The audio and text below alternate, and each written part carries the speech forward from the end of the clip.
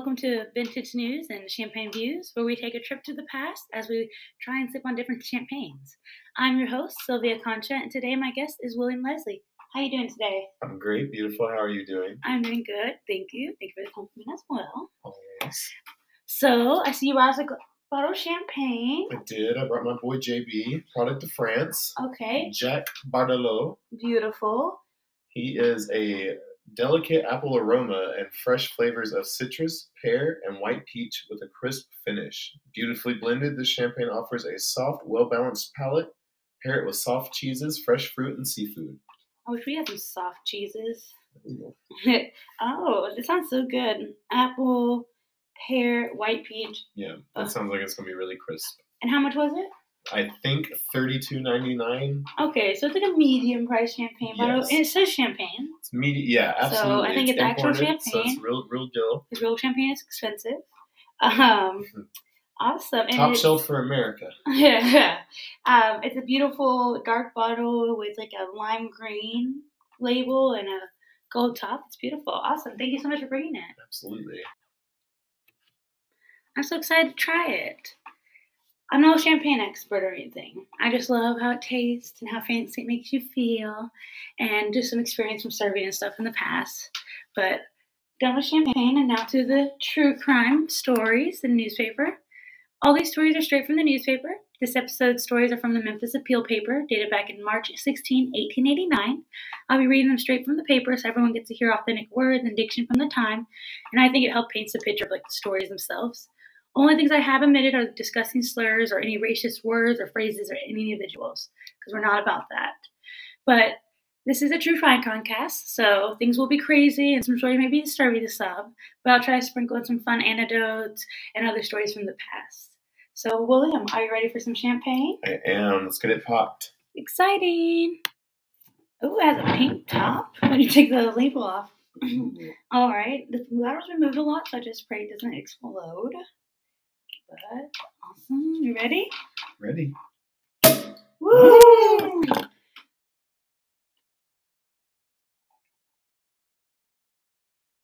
Beautiful pour. Oh, thank you. 2 of 2. To the first episode of Vintage News and Champagne Views. To the first episode. Woo! Woo! Oh, that's so good. Oh, it's wonderful. It's very like crisp. You definitely taste the apple. I like the peach. Yeah, very apple and white peach forward. Awesome. That's for sure. Well, thank you again. Absolutely. We'll be sipping on this through this. All right. So, William, are you ready to go back in time to Memphis? I am. Take me back. So I chose Memphis because, well, we live in Memphis and you're from West Memphis. So some of the stories I picked, I think, will kind of touch on where you're from. Well, grew up area. So you can give us an insight if you have any. Well, first insight. West Memphis is not actually Memphis. It's a small town in Arkansas, but just across the bridge from Memphis. Fun fact 1. All right. So the day is March 16th, 1889. It's a Saturday. The weather says 8 a.m., 54 degrees, and 8 p.m., 64. We'll have a max temperature of 74.9 and minimum temperature of 54. Okay, decent day. 74, almost 75 degrees on a March day kind of feels hot. Yeah, maybe a little swampy. All right, so the current president at this time was Benjamin Harrison. And beyond, exactly. Not to be like that, but I've never heard of him. That combination. I think he's like a very early president, to be fair, but I did Google him to give some insights people didn't know, like you and I. Yeah. So, according to Google, his hallmarks of Harrison administration were unprecedented by economic legislation, including the McKinney Tariff, which imposed historic protective trade rates, and the Sherman Antitrust Act. Harrison also facilitated the creation of national forest reserves through amendment of the Land Revision Act, which I don't know, that sounds pretty good. Okay, BH, taking care of business. Yeah, so awesome. So I'm going to name like a few titles. I have maybe 10 stories I'm going to tell you. If we run out of time, we'll say this for another time, but I'm going to name you some titles and let you pick them. Nice. We'll go I think from there. The bottle should last us in stories for sure. Awesome. All right, let's roll. All right, so I'll just pick like a few to start, and then you can pick. So we have Rod Lowry's Downfall. We have Murdered Unfaithful Wife. And we have opening of Oklahoma. The opening of the whole state? Maybe that one. Okay. Kind of light one for the viewers, so nice. Nice. So, opening of Oklahoma. Washington, March 15th, the cabinet today had under discussion the opening of Oklahoma, or at least a portion of the territory, including within its limits. The president authorized by the terms of the recent legislation to open the settlement around 8 million acres of land, and the opinion prevails that he will shortly issue this proclamation adding that acreage to the public domain. Wow. I was just like, we're just opening a whole state. A whole state. Who counts that, by the way? Who goes out there and walks 8 million steps around? Yeah, because, I mean, again, it's 1889. They're still riding wagons. That was like the first page of this paper. Well, they have cars in like Germany, but not in America. Not in Memphis. Not in Memphis. Okay. Sure. But I just think that's pretty interesting because just old news. Okay. We have lost items, strayed horses. Oh, I know one that maybe you want to hear. It was if he's still kicking, and as long as he's seen him kick, I know you're interested. Yeah, as long as he's seen him kick it. I have no idea what that even would be. All right, so you ready? Ready. And this story I've been excited to read to you, just because some of the names. Okay, and this one is actually in Arkansas. As long as he saw him kick is the title. A desperate encounter between two Arkansas men. Whoa. Clarksville, Arkansas, March 15. J.P. Underwood, living 4 miles from here, became enraged in difficulty today towards his renter, John Williford. Wow. Later, Underwood met by Williford, who threw a gun down on him. Under good dodge behind a gatepost, Williford advanced, placed the muzzle of the gun within 2 feet of the post, and fired twice, cutting Underwood's left shoulder and slightly wounding him in the left leg. He then clubbed his gun and broke it over Underwood's shoulder. Then he clinched, and Underwood drew his knife and cut Williford's throat from ear to ear, nearly severing the head from the body, and stabbed him 40 to 50 times, or used the expression, as long as he saw him kick. Underwood's wounds were very slight. Yikes. So, I don't know if it's the same Williford in West Memphis. I don't know if it's spelled like Willeford. No, it's not spelled like that, but it could have been changed sometime in the day. Like, maybe they were like, oh, my great-grandpa, man, he's got his ass beat one time to death. Like, he got stabbed like 50 times. It's such a shame. We need to change the name. For the viewer's point of view, Williford in West Memphis is like one of the 3 only people that sell the houses in town. Yeah, the only landlords. Only landlords. So when I saw renter, I was like, maybe this is him, out here. Like, and also kind of reminded me of like, they got an argument and cut someone ear to ear. Like, what the hell? The fight just escalated so rough. That's how the 1800s was. Yes, like you start off with a disagreement, and you end it with stabbing a guy as long as you see him kick. Literally, I'm going to read you but at the same time, I'm going to switch it to this other story called The Jury Played Poker. That sounds like somebody's not about to get brutally murdered. So. Yes, and also, it just kind of shows the time.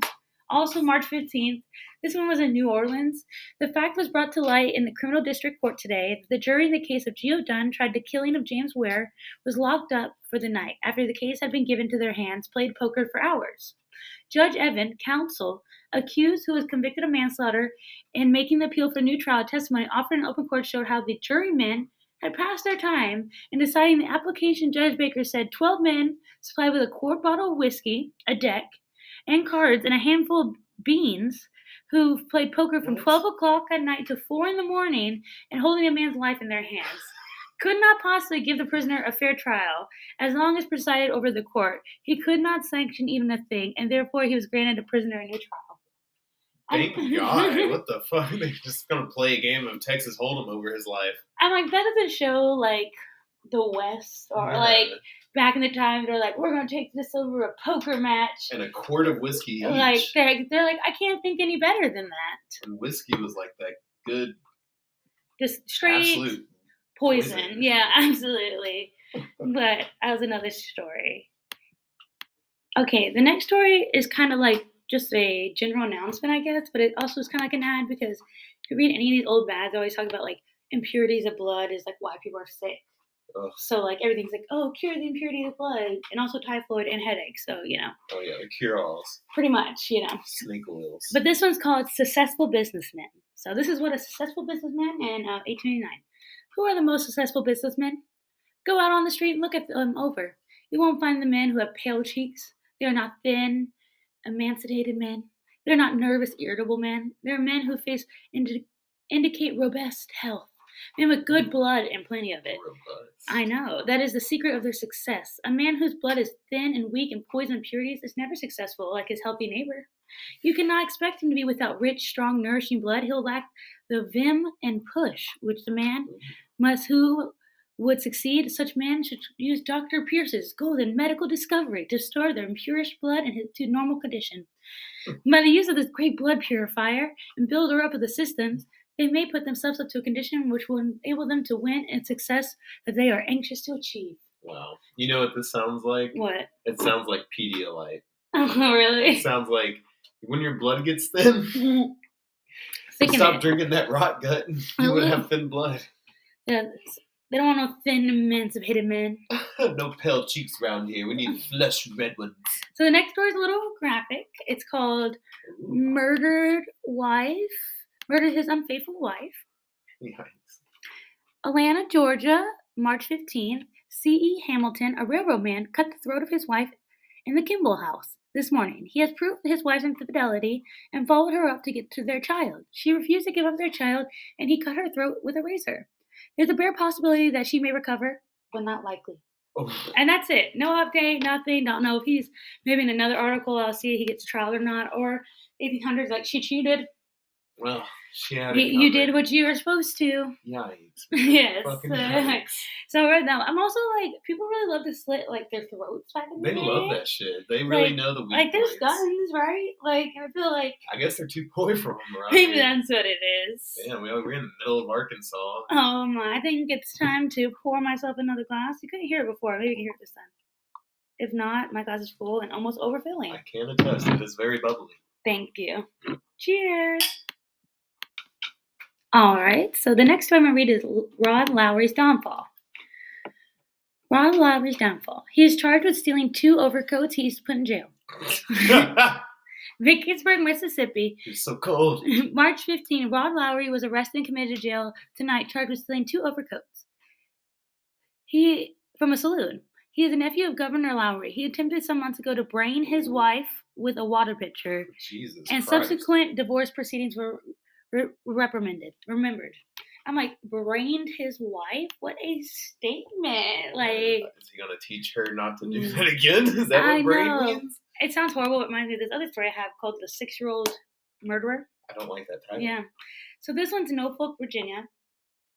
March 15, Buffalo. An African-American child of 6 years age has been arrested, charged with the murder of Redrick Harrison, 10-year-old, also an African-American child. While these 2 boys were playing together on February 28, a dispute took place between them when Buffalo pulled a paling from the fence nearby and struck Harrison with it. And the nail end entered his skull. Oh. Nothing serious was thought of it until yesterday when Harrison died. Nothing serious was thought about it? That's what killed. I was like, oh, it's okay, just boys being boys. Yeah. We've all taken a rusty nail to the head. And exactly. So those are just some crazy stories. But to switch it up a little bit, I have some lost items and some strayed horses. Which one would you prefer? Oh, lost items, for sure. I want to hear about people's trinkets missing. All right. So we got a lady's pocketbook containing a small amount of money and bread tickets. Returned to 488 Mississippi Avenue. Oh, you ain't seeing that again. What are bread tickets? Yeah. I should have looked that up. I don't know if they sound like fucking gold back then. I don't know. Maybe it's like, I get my bread tickets to the store. It's like old-fashioned food stamps. Yeah, maybe. Yeah.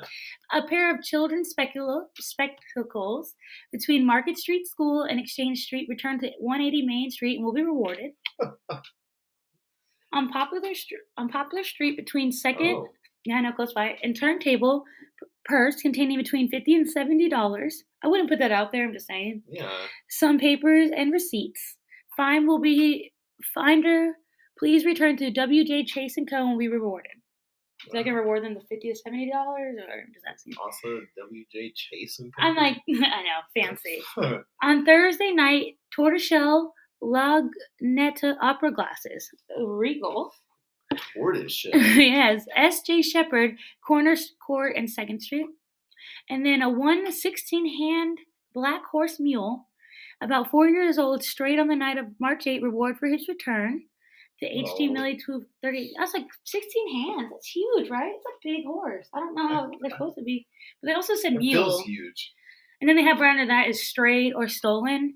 1 swirl coat, branded under mane and on jaw with letter 8, strayed the night of February 26th, returned to Frank Smith corner of Poplar and Dunlap Street for reward. Oh, okay. Yeah. Frank Smith's got money for you. Yeah, reward. All right, the next one is strayed horses, because it kind of goes with the theme. Yeah. So these strayed horses, 1 swirl Texas horse, 14.5 hands high, white star and forehead, returned to 70 Jimmy Street. I know, it's the same thing. It's smaller than the mule? I guess. A $5 reward for a yellow or light sorrel mule, 16 hands high. There we go again. Neutral pacer. And then we have $10 reward. Bay Texas horse, 14 to 15 hands high, 5 years old. Also another Texas horse, if it's 5 or 6 years old, will pay $5 each for the delivery to 61 Monroe Street. I'm like, you lost 2 horses, sir? Damn. They don't want to be there with you, sir. Yeah, they're running away. Oh, and then like at the same time, you can kind of look at the they're running away. Like some of the properties that were for sale at the time. Ooh. So this one really, there's like a bunch of them. This one caught my eye when it said special bargain cottage, 5 rooms, 82.5 times 150 on Walnut, convenient to streetcars, $2,250 cash. Wow. Like for a 5-bedroom. And then on Walnut? So is that like Walnut Grove? That's what I'm guessing, maybe before they named it Walnut Grove. That's when I had the price. It was a cottage in Tonight's Home from $700 to $10,000. And all the houses had like 7 to 9 rooms on Poplar. And then 10,000 back then. I know. And like, to be fair, I know that's a lot of money then, but that's still like a lot of money now.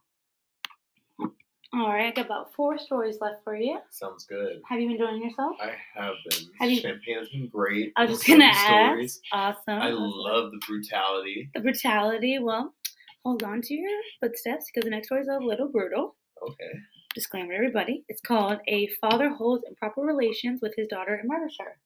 I spoke too soon.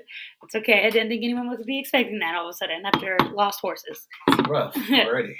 All right. A father holds improper relations with his daughter and murders her. Chicago, Illinois, March 15. A warrant is out for the arrest of John Jones, a clerk in the large grocery house, charged with an unnatural intimacy with his own daughter. Disgusting. I'm sorry to interrupt, but why is everybody named John Jones a horrible person? That's true. Or like Jones is somewhere in there. No offense to anybody that's Jim a good Jones. John Jones. Jones' 17-year-old daughter named Nellie. Yikes. I know, disgusting. Died at the county hospital shortly after 1 o'clock this morning. The physicians think it was arsenic poisoning. The police draw an inference that she was murdered by her own father from the most revolting story. So it is disgusting. I warn y'all. John is a widower and has had 7 children.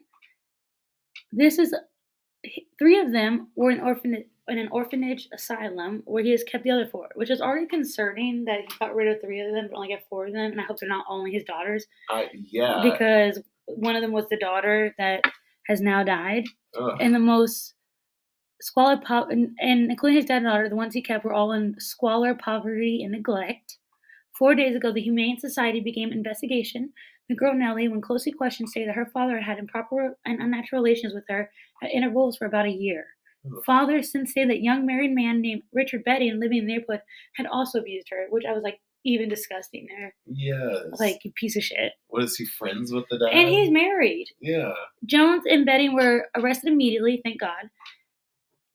Betridge admitted Hey, why don't they stab them 50 times until they're done kicking? Betty admitted that he had been intimate with the girl and declared it was with his father's consent, which, like, fucking disgusting. Yes. Both were held in bail on further hearing, which was set for tomorrow. Jones was given bail and was released, which I'm like, he should have held him in here because yesterday afternoon, an officer of the Humane Society went to Jones's house and found the girl lying on the floor suffering from severe pains in the stomach. Ugh. She was taken to the hospital and grew rapidly worse until she died.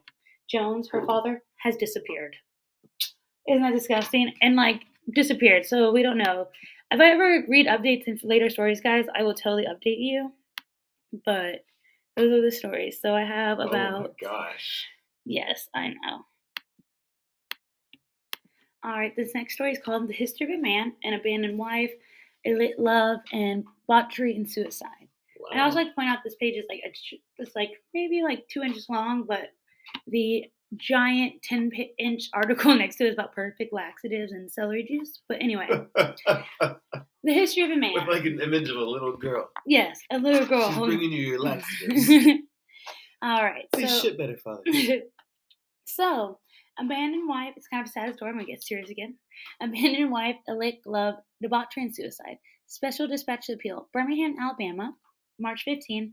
Early this morning, when a barkeeper of Stoley Saloon, corner of 1st Avenue and 16th Street, entered a little shed in the rear of the store used as a lumber room, he was horrified to find a man laying on an old table on the thrones of death. He gave the alarm officers and assumed the ground to take charge of the body.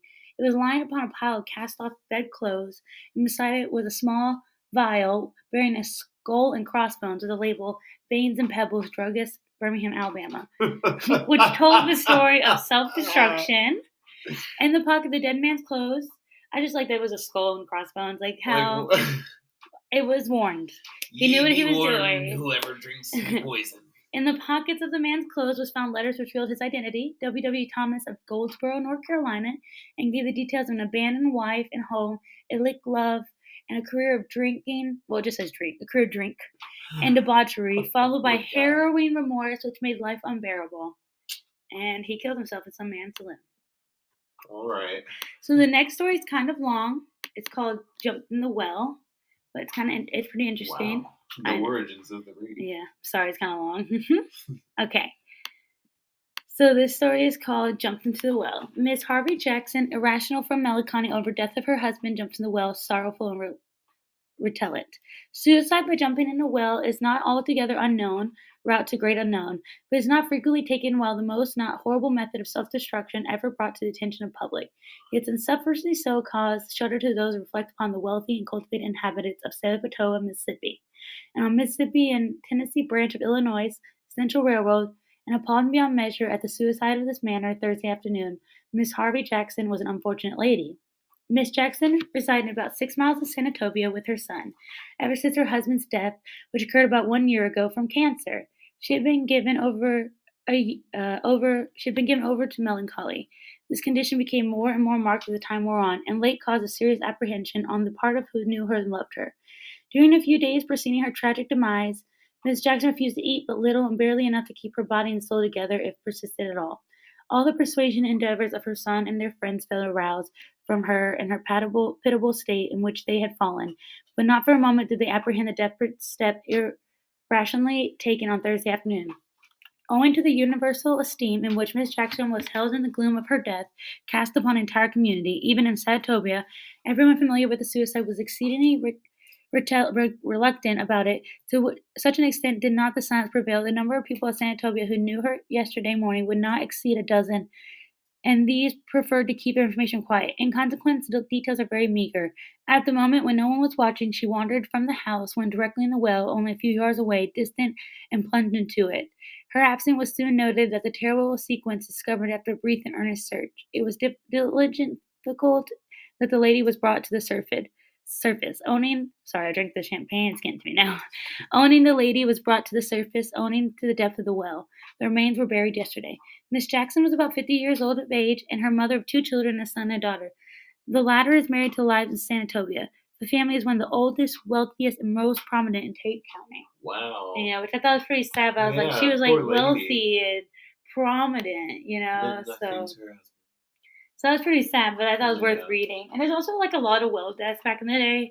I'm sure you'll hear me reading more. I love how they were like, it's not uncommon to hear. Yeah. About people jumping headfirst into a well. Unfortunately, yes. I would rather jump into a swamp headfirst and let alligators get me. I've also heard people jump in there to save children as another story I read, but I'll save that for you guys another time. Oh, okay. But there's a more uplifting one. One more story left. Sounds good. All right, the last story is called It's a Fake Treasure, which I thought was pretty interesting. I'll have changed some of the words due to unnecessary racism, but it's called Is It Fake? A wonderful tale of discovered treasure told by an African American. An African American called the Appeal business office yesterday morning and announced that he wanted to advertise for the owner of a large sum of money, which he said he discovered concealed in a hollow tree in Crittenden County, Arkansas, Oh, wow. which is West Memphis, people who don't know. The African-American man then told the following remarkable, incredible story. He said he was working in the woods almost 4 miles from Marion, Crittenden County, Arkansas, which is like where Will's from, so that's why I really like to save the story for last for him. And tiding wood for the sheriff Weber for that county, or cutting wood for the sheriff of that county. He had his dog with him and kept his eye on any stray rabbit that might chance along. Late Thursday afternoon, the dog freed a rabbit in a sweet gum tree. Freed a rabbit? That's what it says. His life? I don't know, but separated it from the living? Like, looking into the hole, glittering a substance caught by his eye. It proved to be a tin can sealed at both ends and about 2 feet long. No time it was lost in knocking out one end, and lo and behold, safely packaged under the horseshoe were 350 parcels of greenbacks, neatly done up, strapped in rubber bands. The bills were in various sizes from $1 to $100. The amount altogether $75,000. I'm going to start calling money greenbacks. Are you kidding me? How luxurious! I'm sorry. Why do they make everything sound racist back then? I don't. Oh, that's true too. Can't even call money money. Unfortunately. So the African-American man said he showed his prize to a young white man named Williamson.